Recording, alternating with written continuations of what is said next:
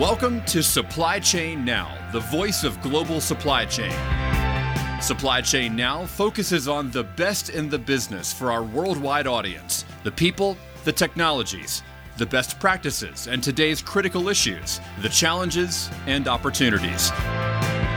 Stay tuned to hear from those making global business happen right here on Supply Chain Now. Hey, good morning. Scott Luton and Greg White with you here on Supply Chain Now. Welcome to today's live stream. Gregory, how we doing? I'm doing quite well. How are you doing, Scott? We're doing fantastic. We got lots of sun and good conversation, good eating over the weekend. And what's it like down there in Hilton Head this afternoon? It is sunny and hot. Yeah, and a new definition of humid, right? Even compared to Atlanta, probably more like Florida. So Hilton Head, what you're saying is Hilton Head's bringing the heat just like Greg White. Is that right? Maybe more so. Yeah. Well, hey, everybody, welcome to today's live stream. Today, we were set to continue our series, right? Supply Chain today and tomorrow with Mike Griswold with Gartner. But Mike couldn't make it here today, which, Greg, he's breaking his streak. I bet it's about 24 months in a row. He's like the Iron Man when it comes to his live streams. But hey, here's some good news, Greg. You ready for some good news? Yes. Mike is going to be joining, the one and only Mike Griswold is going to be joining Greg and Kelly Barner on Monday for the Supply Chain Buzz, where he's going to offer up his key takeaways you're not going to get anywhere else on the Gartner Supply Chain Top 25. So join in Monday. I think that would be let's see here. June 6th. It's okay. Be right back. I thought it was music as I was calculating math in my head to see if I would arrive at June 6th. But tune in 12 noon Eastern time as Greg and Kelly Barner host the Buzz with a special guest, Mike Griswold. Okay, so Greg, that should be a really special. I mean, I tell you, get you and Kelly together and Mike, the Buzz on Monday is going to be quite the show. I'm really interested in, what Kelly brings as well, because, she just did an incredibly well-researched article on the situation with baby formula. Yes. And I think she posted that on Dial P, right? She did it on an episode of Dial P, and then she turned that into a blog post. So I would encourage everybody to take a look at that and understand the dynamic there. Agreed. Which has been years in the making, right? Which was a little bit surprising to me. Well, two quick thoughts there, both coming from her research. Almost around 90% of all baby food, I think, the formula production is like 4 companies. And then secondly, I didn't know, I think this is from the Wall Street Journal, sunflower seed oil is one of the key ingredients in formula. And do you know the number where one? That comes from? Right. Well, the number one producer is Ukraine. Do you know the number 2? Russia. I think it's Argentina, isn't it? It's Russia.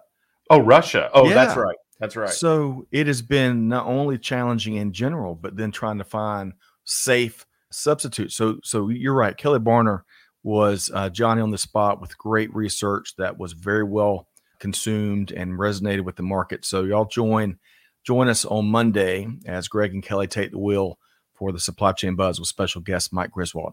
Okay. So Greg, let's flip things on. We got some time, right? Yeah. So I want to start with saying hello to some folks. We got some really special people in the audience today. That's good. Yep. And then we're going to share a couple of things we've got cooking. We want to make sure we keep front and center for folks. But of course, Catherine and the whole production team, Chantel and Amanda, Clay, you name it, behind the scenes helping to make it happen. So thank you for what all of y'all do. Saru via LinkedIn, great to have you here. Hey, let us know where you're tuned in from, if you would. Look at this guy, Greg. You recognize old James Malley? I do, and I like that weather report. And he somehow slipped it in just before we got the report from Seattle from Josh, right? Coast to coast, Brooklyn to Seattle. But of course, James Malley with the Packard team doing big things. They've recently announced some fundraising, which is outstanding, James. But he says, for our listeners out there, he says, good noon from hazy, not hot or cold, Brooklyn. Great to see you, So the way James. that Packard works, don't you imagine that James was like the best Tetris player ever? Right? Yes, absolutely. He's still never lost a round. I bet his local pizzeria where they still have those Tesla games from like 1986. I bet he's still in the top 25 list on the machine. What did you think? No doubt.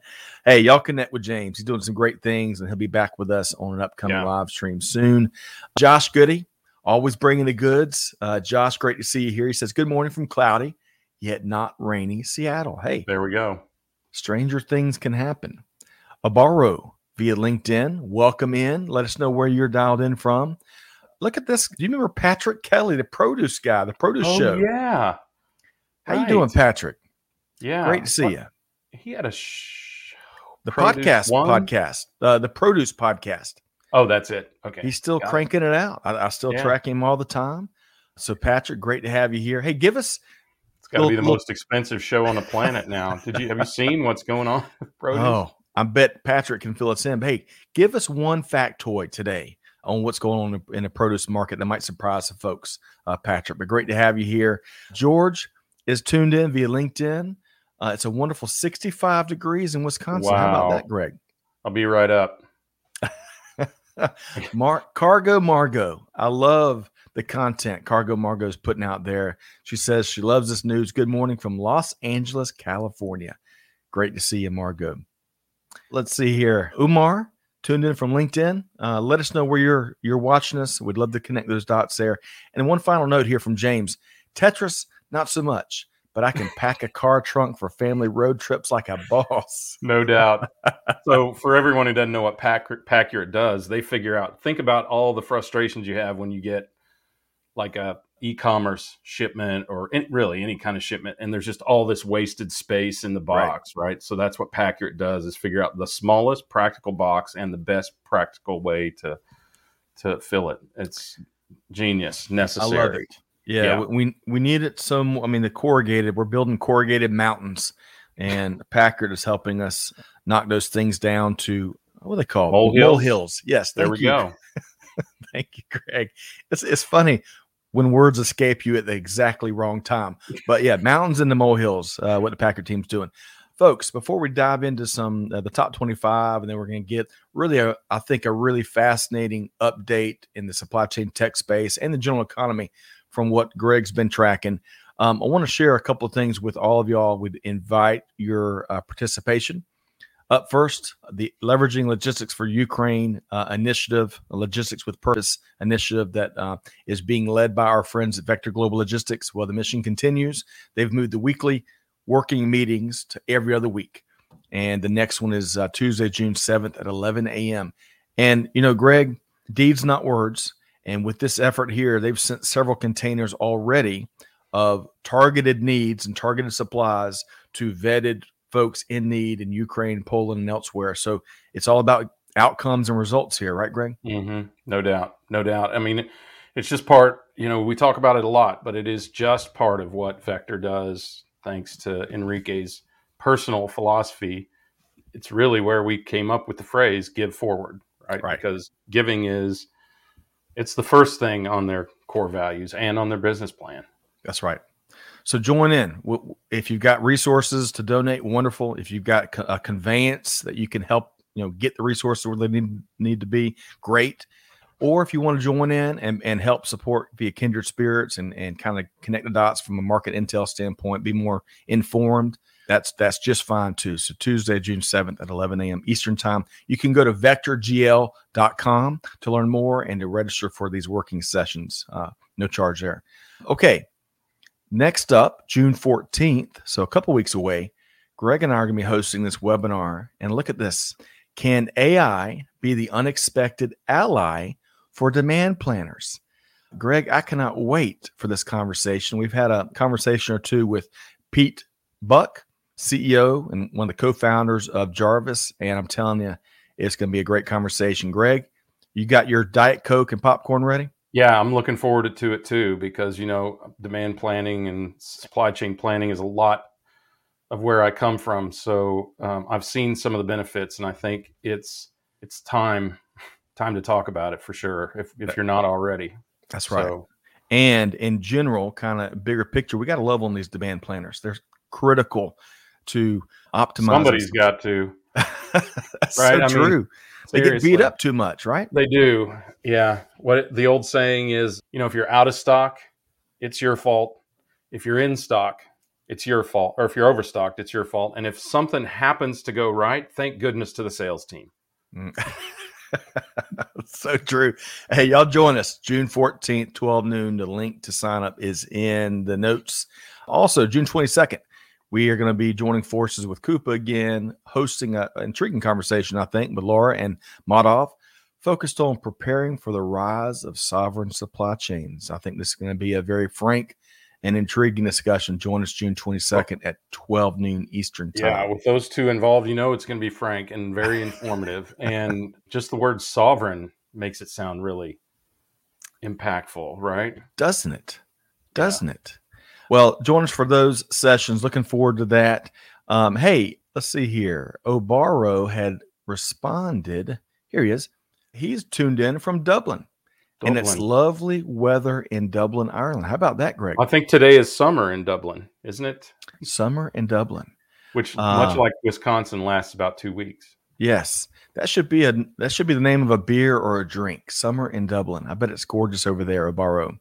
T Squared is with us. Looking forward to the supply chain management, nourishment, and that prize. Okay, so Amanda, Catherine, and Chantel, and I think Amanda is where his information was sent to. We got to hook him up for that prize because he knew where that bridge was. That's escaping me right now on a live stream probably a month or so ago. He could probably name it again. We don't have another prize for you, though. We'll make sure it heads your way. So, Amanda, raise your hand, and let's get the people what they want. Okay, so, Greg, let's have a little bit of fun here. Yeah. First off, Haley tuned in from Durban, South Africa. Wonderful, Haley. Great to have you here. Looking forward to your perspective. All right, so Greg, before we get into top 25 and before we get into some economic and supply chain tech thoughts, that today is June 1st, 2022. But more importantly, didn't know that. It's Morgan Freeman's birthday. He was born in Memphis, Tennessee, but raised in Mississippi. So, question for you, and also a question for all our fine folks in the cheap seats. What's one of your favorite roles or two that the one and only, he's certainly a future Hall of Famer, wherever Hollywood Hall of Famers go, but what's your one or two favorite roles or movies that Morgan Freeman starred in? So this was really a supporting role. And I don't think anybody would ever expect this, but he was genius in a movie called Bruce Almighty, where he plays God. Right. And kind of God heavy needs the holidays, so he puts Bruce in charge because Bruce is such a smart aleck. He thinks he can do the job. And he was just absolute genius in that. Also very much himself, just sort of that slow, quiet, calm brilliance and, mentorship that you'd expect, right? What about you? Good. So good. Well, there's a couple that stood out, and they're from earlier in his career. And by the way, let's give a shout out to Michael Johnson, who's tuned in from San Clemente, California. Michael, great for joining us. Well, T Squared, you took mine, man. Yes, Principal Joe Clark and Lean on Me was one of my favorite movies as a kid. Brilliant. It really was, and I think it brought back. I think Lean on Me hit the charts again in the 80s. It did because of that movie. That's right. So that's brilliant. And then, of course, you can't have a Morgan Freeman conversation without talking about Ellis Boyd Redding, a.k.a. Red, in The Shawshank Redemption. Yeah. That movie's going to age like fine wine, and it's going to be around for a long, long time. There's so many, right? Yes. I mean, there are no movies where you would say he was terrible in it. Let's just put it that way. Yeah. Right? Or even average. Right. Even, as I was walking through his career, so I could, zero in on my favorites. Even the Kevin Costner Robin Hood movie, he was great in. Yeah. I can't remember his role there, but he's just he is as consistent. Look, we're talking about Morgan Freeman, and we started talking about Mike Griswold. Both of them are as consistent as they come. They always bring it, and you know what they're going to deliver. It's always going to be the goods. And I tell you, love Morgan Freeman. Okay, so Greg, I was trying to tie that. I was trying to do a better segue there. Segue? Yeah. Yeah, I it didn't. think you can be forgiven considering. Oh, right? another good one. This is unscripted and ad hoc. That's right. Morgan Freeman was in Unforgiven. Yes. And he was a great character. Let's just go through the whole list, really. I mean, there are so many of those movies. Forget I'm thinking of one. It's like a crime mystery show. Dang it. Anyway, I'll look it up. Oh, good. Hey, Dimitri is tuned in from 40,000 feet, flying over New Mexico to LA using Starlink. That's really cool, Dimitri. Great just to have you tuned in. And hey, this is a man that I believe he was in Seven with Brad Pitt. That's the one. That's the one I was thinking of. Seven. Yeah. Okay. Well, all that's right. the creepiest movie. But well, you know what? Happy birthday, Mr. Morgan Freeman. And thank you for being a part of our supply chain discussion. But hey, supply chain discussions got to be focused on supply chain. And Greg, even though Mike Griswold couldn't make it today, again, join him on The Buzz on Monday with Greg and Kelly. We're going to be talking about the Gartner Supply Chain Top 25 for 2022, which was just released last week. And Greg, what I'd like to do, since we don't have Mike here to share his key insights, that'll come Monday. Let me make sure everybody is aware. We're going to walk through the Masters category and just the top 10. And then I'll get a couple of your general observations. And I've got a couple of things I want to share as well. So I want to bring up this graphic here. So, folks, this is the Gartner Global Supply Chain Top 25 for 2022. And you'll see it there up at the upper right. That is the master segment. And that's been around since 2015. It's meant to recognize those companies that have sustained supply chain excellence. So Gartner says, quote, Amazon, Apple, McDonald's, Procter & Gamble, and Unilever continue to be shining examples of adaptability, resilience, and agility for the supply chain community, end quote. And then we get into the top 10. So for the third straight year, Cisco, which shouldn't surprise many folks, takes the number one spot. Right. It's followed, Greg, by Schneider Electric, Colgate-Palmolive, Johnson & Johnson, and PepsiCo to round out the top 5. And then we've got the next 5, Pfizer. And Greg, you'll know that Pfizer's Chief Global Supply Officer, Mike McDermott, was named one of our Deeds Not Words Leadership Award winners a few weeks ago. Well, Pfizer comes in at number 6, followed by Intel, Nestle, Lenovo, and Microsoft, which rounds out the top 10. Now, Greg, lots of strong companies here, probably plenty of stories. We could write books and books of just what's represented here. But Greg, what's a couple observations on your end?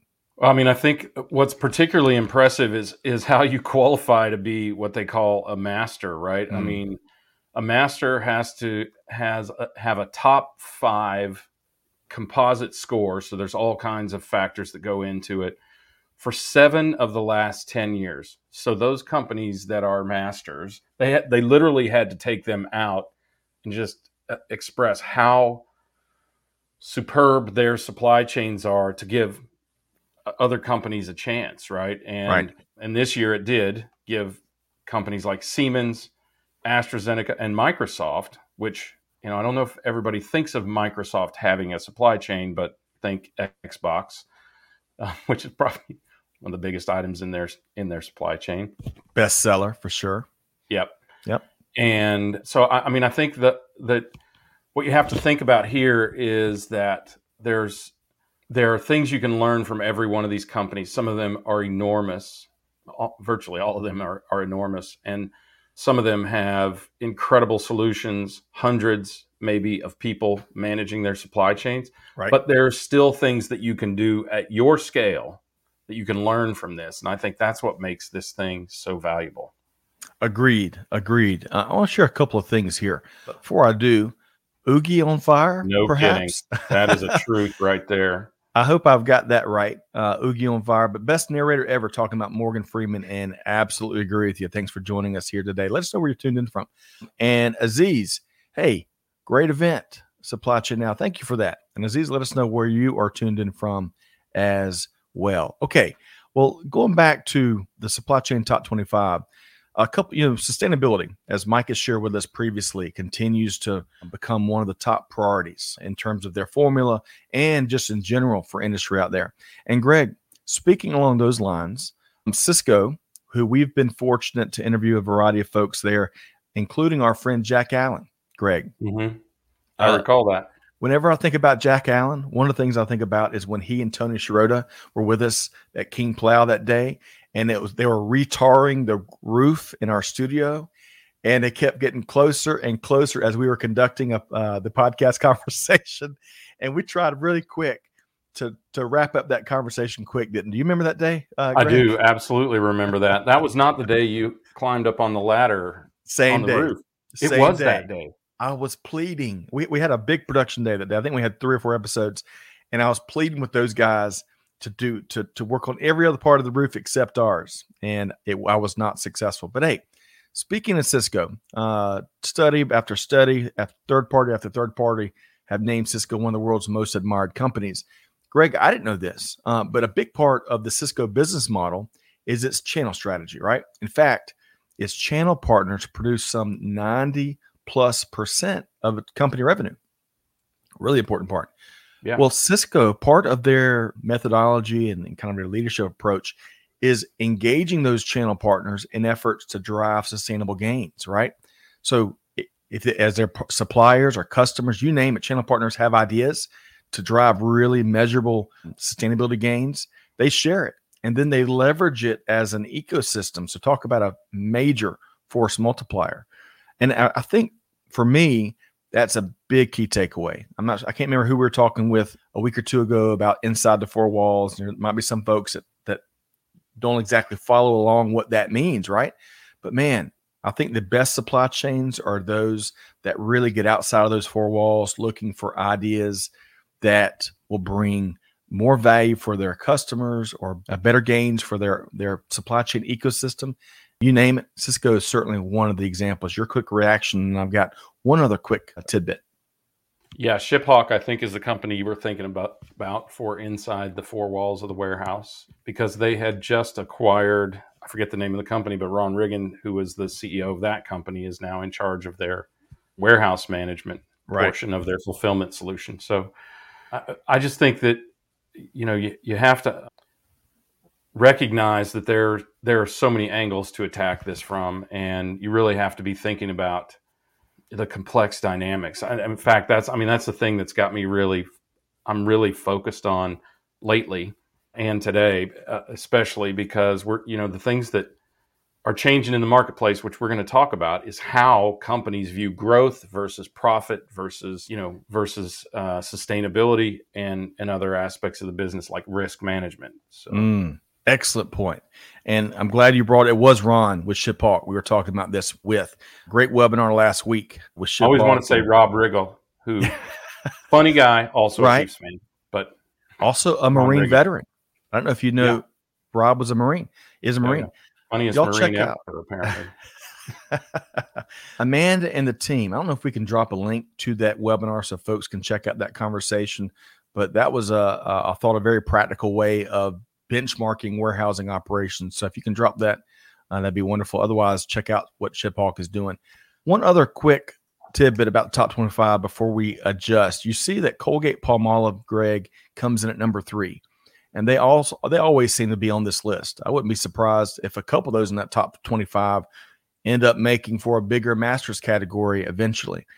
Cisco clearly is working on it. But Colgate-Palmolive, here's a did you know, Gregory. Let's see if you knew this. Did you know that buildings, sites, factories, the buildings themselves produce about 40% of the world's CO2 emissions? Did you know that? I did not know that. Makes sense. 40%. Some folks may think it should be a little higher, but anyway, that's an estimation. Industry leaders like Colgate-Palmolive are taking real action there. In fact, the company runs 25 certified true zero waste facilities in 15 countries on 5 continents.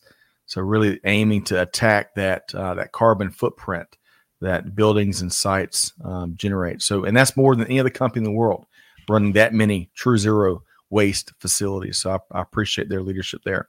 Okay, so Greg, your final thought. We're going to recognize a few comments here. your final thought on the supply chain top 25, other than join you and Kelly and Mike on Monday. Well, first of all, Microsoft did not sneak into the top 25. They came crashing in from out of the top 25 into Right. spot 16, right? Which is an enormous. No, it's higher than that, 10, right? That's Yes. an enormous leap. And I think that we applauded this last year, and that is that Gartner has elevated ESG to be equivalent with all of the other points of mastery in the top 25. And I really think, and in fact, Scott, before you and I met this week, I had another meeting with a group who's helping me with some unfinished business in the supply chain. You and I talked about. We'll tell the group about that a little more later. But the elevation of ESG not as a standalone issue, Right. but as part of the core issues of supply chain is critical. I mean, the way that I mentioned it before was you have to consider profit, growth, and ESG, right? And all of the other things, reliability, all those other things that you want to manage risk in the supply chain. And so I think it being elevated to being one of the core components of supply chain is critical. First of all, it was a leap when Gartner came out with this, that anybody cared about anything besides cost saving, which is the old singular metric of supply chain. You Right. guys in those sweaty shirts, get that there faster and cheaper, right? I mean, when this was a brute force industry, but now it's Right. much more, although there is still a huge brute force element to it. There is a lot more intellectual and scientific and now environmental concern in terms of how we manage risk and cost as one of those risks, and of course reliability as in my opinion the biggest risk.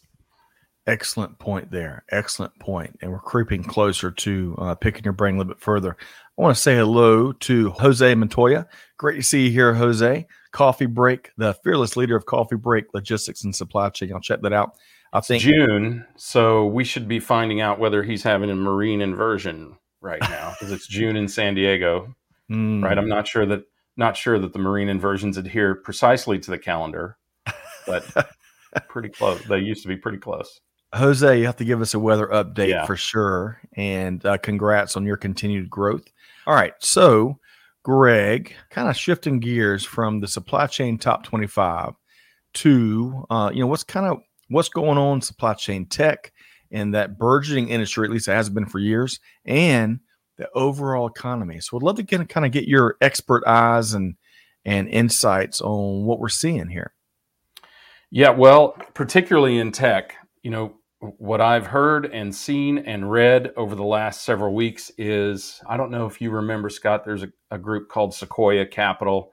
In 2008, they wrote RIP Good Times, meaning the boom days of venture capital and, the ability to just kind of run a company without any sort of interference from the economy.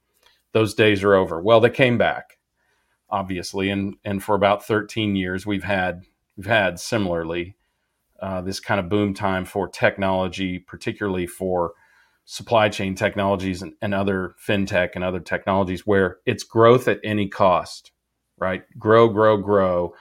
Literally, I've had conversations where investors said to me, and I subsequently said to companies we're investing in, you don't need to make money right now, right? Technology doesn't have to be profitable. It has to grow fast, and you have to capture market share. And that was basically the number one charge, honestly, up until probably first quarter of this year. And then all that changed virtually overnight. Now, as we've seen, if you follow the stock market at all, you've seen the NASDAQ and as people love to call it, somebody said they ought to change the name to tech-heavy NASDAQ. The NASDAQ and a lot of the techs, including some really quality companies like Apple, like Amazon, like Microsoft, and others, who are just getting crushed from a valuation standpoint because even they had the same expectation. Grow, free cash flow, and other metrics were more important than profit. And much like in 2001 and in 2008, the market has changed their tune, and tiring of growth for growth's sake, growth at any cost. And in some cases, that cost is substantial. Right. And even companies like Amazon are having to show profitability lest they be hammered down in valuation. Well, I've seen the same thing start to trickle down first into what's called growth capital. So those are companies no longer called startups, though, compared to public companies, I guess they are, who have found product market fit, have good momentum in sales in their marketplace, and the capital that they need is an accelerant to allow them to grow bigger and faster. So in the growth capital markets, valuations have pulled back and the amount of money available has pulled back substantially. The famous SoftBank, who basically invested in you if you had a pulse and could fog a mirror, now has announced that they've lost $27.7 billion in the fund that they have been doing that with, and that they are retooling, rethinking their criterion. So, if you could write the same article, RIP good times, now would be about the time to write it. And in fact, Sequoia has issued yet another edict to the companies in their investment pool. And I'll give you a quote here. Don't expect a swift V-shaped recovery, rapid down and rapid back up in terms of market valuation and economics, like we saw at the outset of the pandemic. Don't view cuts, meaning cuts in cost and layoffs, which we'll talk about here in a second, which are rampant in the industry, in the tech industry, which almost seems impossible, doesn't it? In the employment age that we're talking about. But don't see them as negative, but as a way to conserve cash and run faster. So conserving cash is now in the vernacular of founders who have up till now been able to literally burn away millions and millions of dollars of cash just in the name of growth. Now, even relatively high-risk investors like VCs are expecting at least a path to profitability, if not actual profitability. So it's a big change and really, really fast. And it will unquestionably challenge some of the serial entrepreneurs who have been able to build their companies just fast and burning capital to get to an exit event like an IPO or an acquisition by a strategic acquirer. So you're speaking of inversions earlier. Quite the inversion. That is a great analogy. It is a massive inversion, and that really quick. I mean, think about, companies we know of who have just recently raised. And I mean, I've talked to some founders who have said, I'm so thankful that we raised when we did. So, I think it is that dramatic. It really is that dramatic. And it is unbelievably rapid. But when the market does what it's done for the first 5 months of this year, and when capital becomes more expensive, it costs companies more to borrow money to invest in other companies. And the people who invest in these funds expect greater returns because now they can get a bond that gives them a relatively good return. So you have to really up your game. And the way to up your game is now suddenly profit. Profit. And as James points out, who would have thought that companies with good fundamentals, let me scratch my chin as I say this, with good fundamentals would better weather tough economic conditions? Right. Excellent point. This is where the term cash is king comes from, because I mean, look, I'll qualify this every time I say it. I am not an economist, but economists have also been wrong 100% of the time in forecasting recessions and inflation, as we've experienced over the last year and a half. Right. So they're not any worse than I am.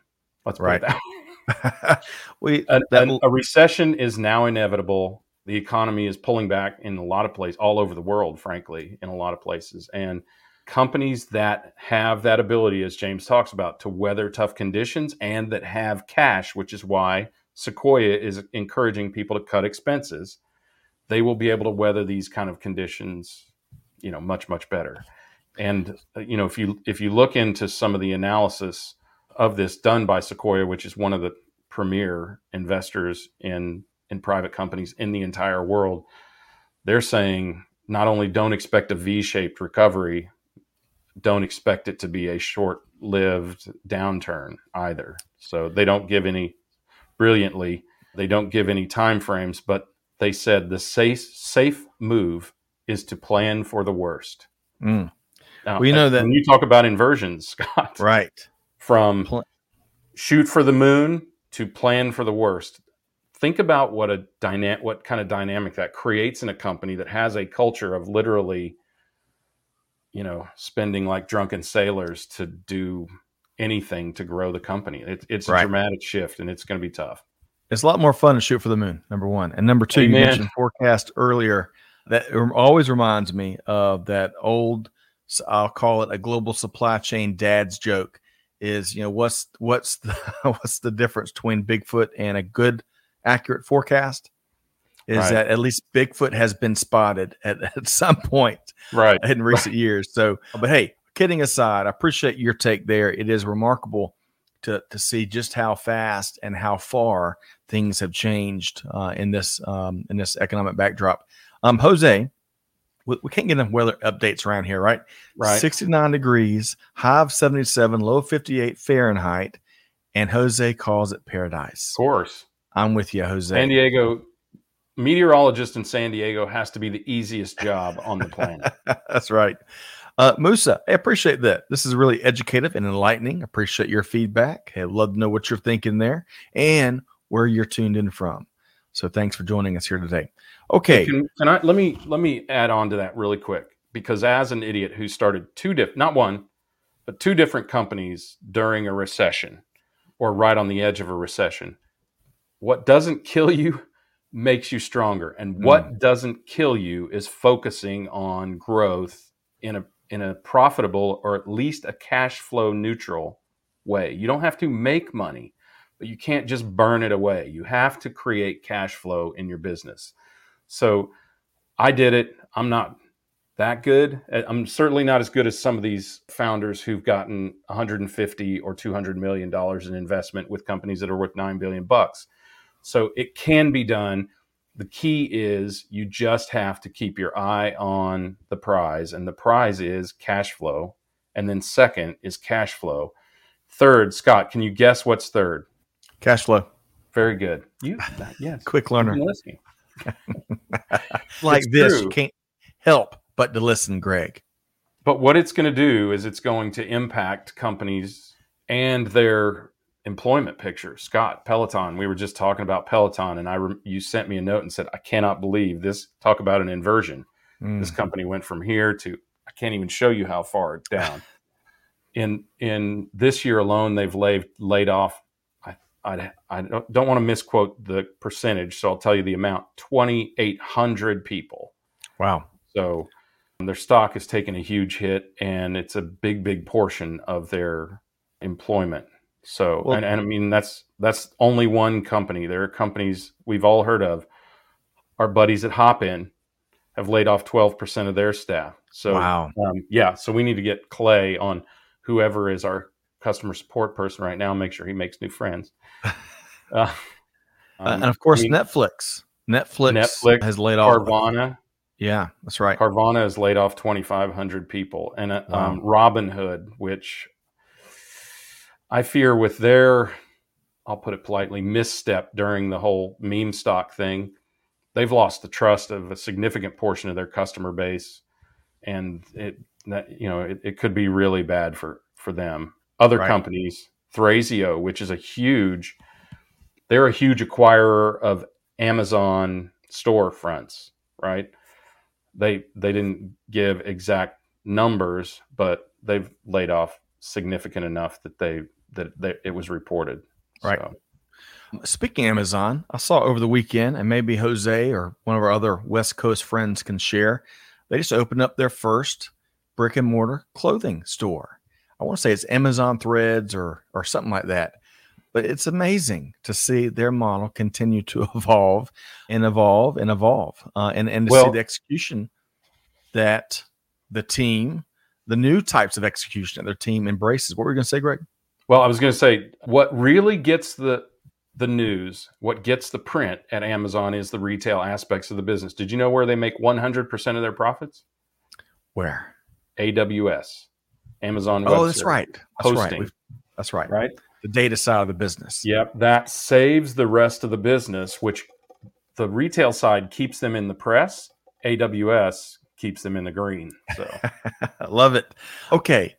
Well, we're going to shift gears. I appreciate you you backing up your truckload of economic and supply chain tech insights and expertise, and letting us all hopefully be smarter individuals this afternoon. That's always good, Greg.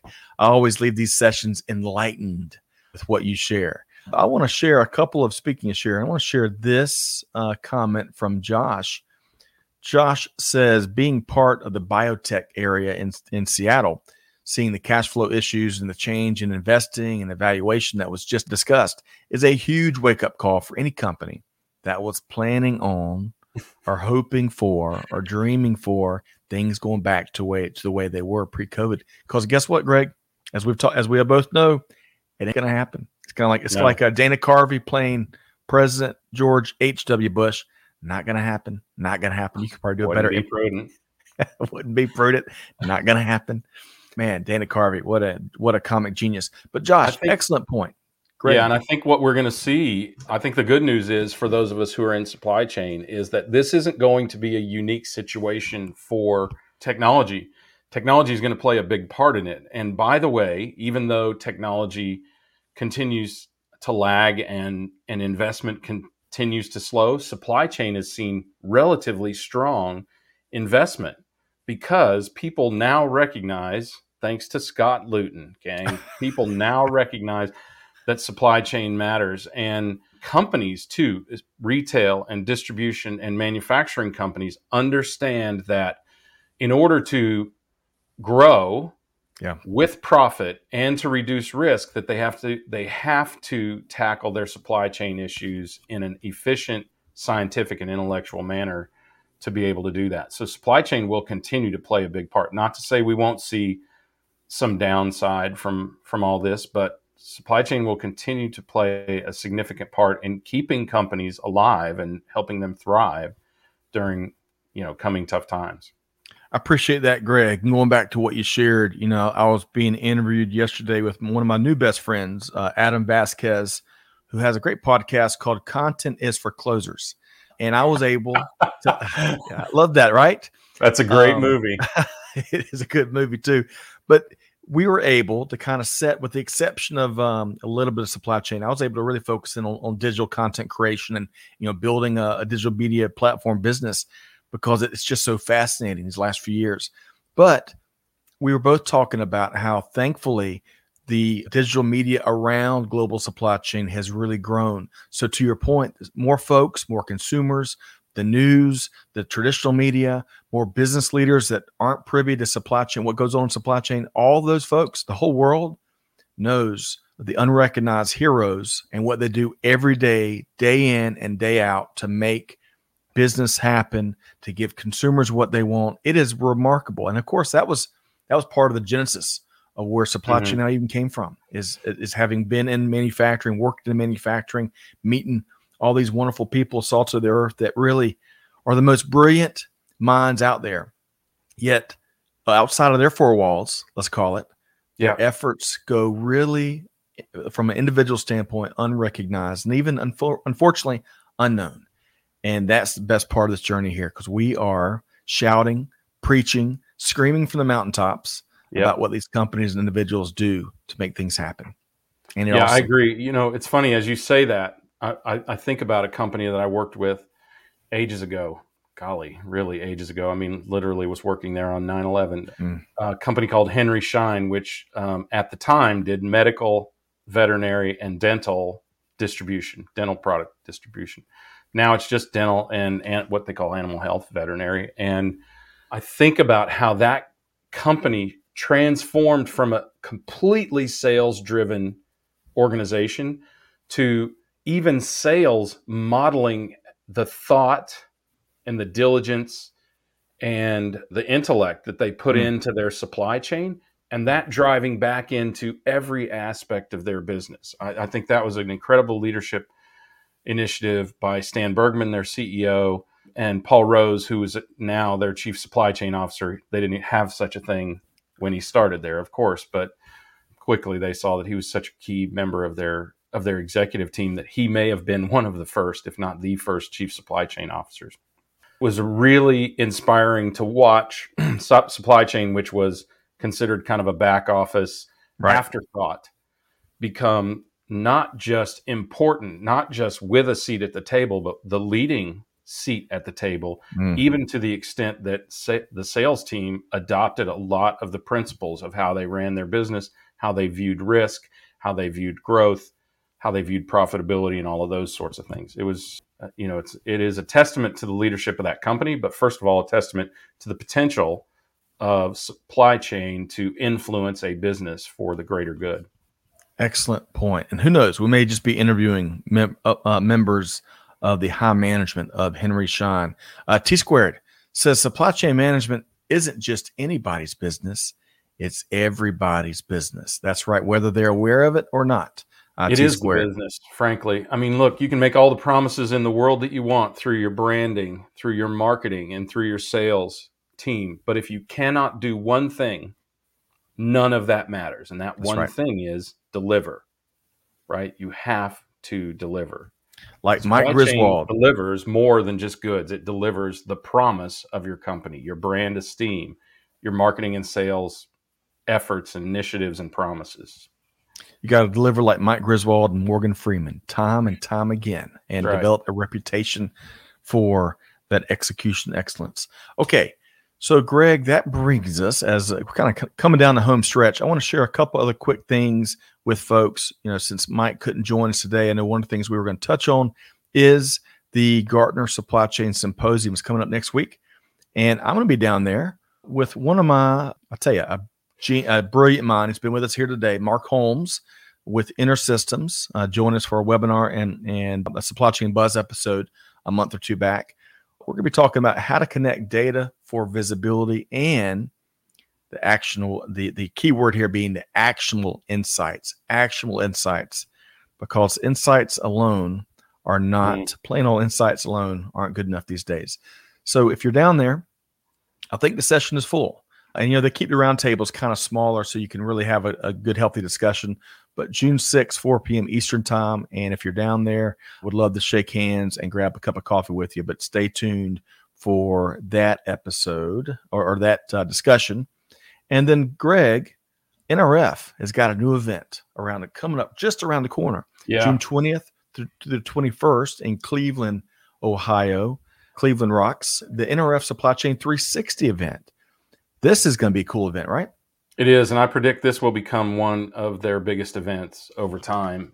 Again, to all that preaching that I just did, I think more and more companies recognize this as a core part of their business, It's something more than just a support mechanism within their business. And this is the first of this type of initiative with them, but it won't be the last. I guarantee you. NRF puts on a great events. This one has already got a great lineup of speakers and events and discussions scheduled. So agreed. Worth it every step. And I want to say, I could be wrong, I want to say James Malley might be speaking there, a member of the Packard team. I know our friend Kathy Moore Robertson is going to be speaking there about reverse logistics. Hal Lawton, the CEO of Tractor Supply Company, is one of the keynotes. And hey, by the way, there's another model supply chain. Agreed. And even better is I love the meaningful work that Tractor Supply does for our veteran community, right? Giving them real good jobs, not under, not under quality. What's the word? What am I trying to say here, Greg? One of the challenges, and I can't come up with it either. Well, Greg, one of the challenges we've come so far in the last 20 years and for our veterans, but one of the challenges that we still hear about regularly is under hiring that goes on in the veteran community. Folks come out with 10 or 20 or even more years of experience, where supply chain is a big thing that the military does, especially logistics. And, they're not met where they are They're met where Yeah. they might have been years ago. So, It's hard. It's hard in a lot of cases. We talk to a lot of vets, Scott, and it's hard even in their case to translate what they've done right. into a traditional, whatever you want to call it, from a private company, or right. not a non-public type, non-military type application, and it's hard for them. And right.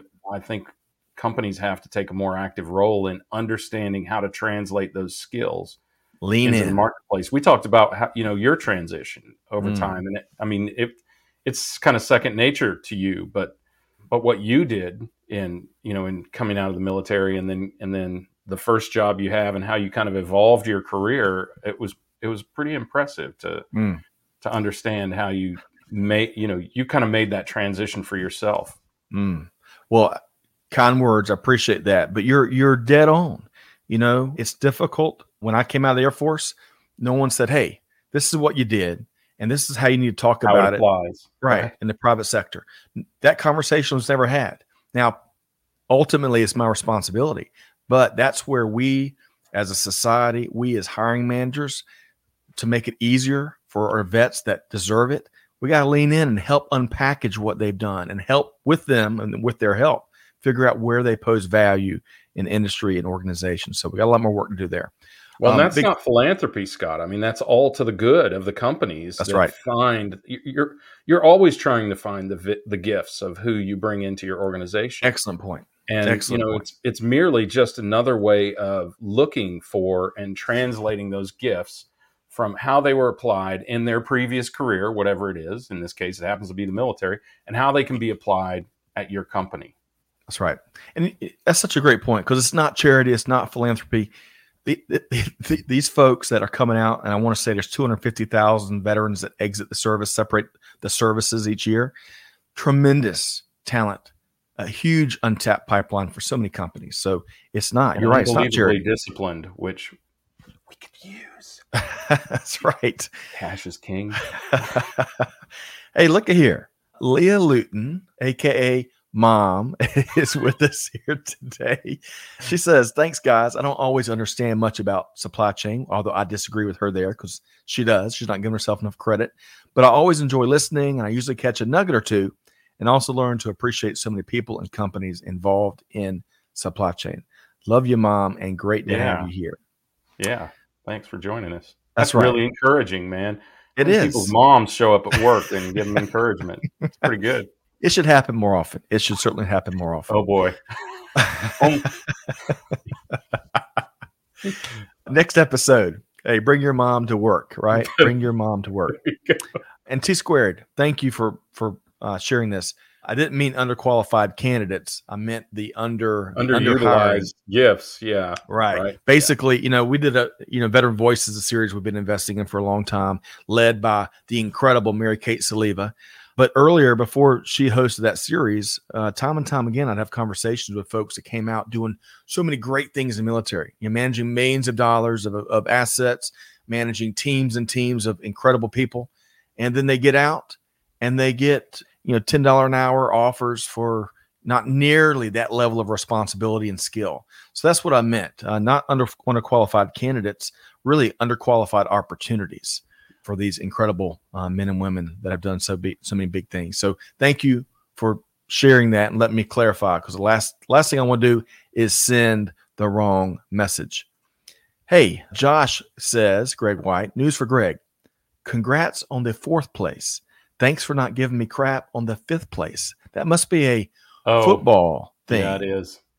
It is. And neither one of us we don't deserve crap. Nor do we deserve congratulations.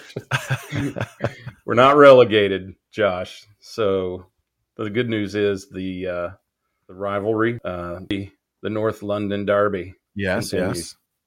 Yes. Well, Josh, we'll have to have a soccer or football, as it's called properly everywhere, but here in the States, maybe we'll have to have a football episode. In fact, reminds me, for the millionth time, we're overdue for our Supply Chain Nerds Talk Sports series. So we'll get that lined up.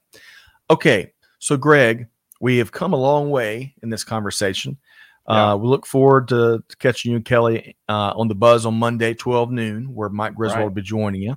I don't think we've mentioned that enough. We'll give folks the opportunity, not to take away from you and Kelly Barner's brilliance, because but it is Mike Griswold. I mean, really, Gardner. Well, so, what is, if you had to, we covered so many different events and resources and observations from the economy to supply chain tech to the supply chain top 25. What's one thing you'd like to leave our folks with here today? Well, I mean, I think it's probably somewhat a reiteration of what I said before, and that is that, the recognition that supply chain is important is what got us through the pandemic. The recognition and execution that companies have, execution capability that companies have cultivated over the course of the last 2.5 years is what will help them get through whatever depth and length of economic struggles we have. I think that that's something that everybody who's in supply chain or touches supply chain should be aware of and be proud of, and frankly, leverage to the good of your company, right? You don't have to be proud about it. You can just do it. Right. And I think it's important that companies have recognized this, and very, very timely that they've recognized this before a coming time of economic difficulty, because cash, profit, right, and growth all have to occur with a minimum of risk. So, as I've said often before, this is not a cost-saving exercise, the craft of supply chain. It is a risk balancing exercise, and cost is just one of those risks. You still have to deliver. Hey, I am hearing from, Vicky. I thought she was shooting me a note about soccer, but she was actually telling me about her tennis team won their division and then won the city championship, and they're off to state championships. How about that, Greg? That's right. She leaves tomorrow to go to a very, very hot town, Bainbridge or something like that. Well, I've yet to see, and sorry to take us off path. I thought she was commenting on our soccer discussion a second ago, but who knows? Maybe I will finally be able to see your gold championship from your tennis, your gold plate from your tennis championship, Greg. You're a legend amongst the sport, aren't you? No. Well, hey, not even in my own mind am I a legend. More on Greg's tennis exploits on a future episode. But folks, hey, I need to get back into those exploits, though. You're right. Yes, good exercise. Thanks to everybody for showing up today. Thanks for commenting and bringing your thoughts. I know we didn't have the show that we promised, but that we'll make up for it. And even better yet, Mike will be back with us next month. He usually appears with us the first Wednesday of every month. So stay tuned for that. In fact, to make it fun, maybe we'll do a Ask Mike Griswold Anything next in July. So stay tuned for that. Wow. Hey, on behalf of Greg White, our entire production team, the whole Supply Chain Now family, wishing all of y'all out there, wherever you are, this afternoon, this evening, this morning, you name it, all the best. But most importantly, folks, want to challenge you, to do good, to give forward, and to be the change that's needed. And on that note, we'll see you next time right back here on Supply Chain Now. Thanks, everybody. Thanks for being a part of our Supply Chain Now community. Check out all of our programming at supplychainnow.com and make sure you subscribe to Supply Chain Now anywhere you listen to podcasts. And follow us on Facebook, LinkedIn, Twitter, and Instagram. See you next time on Supply Chain Now.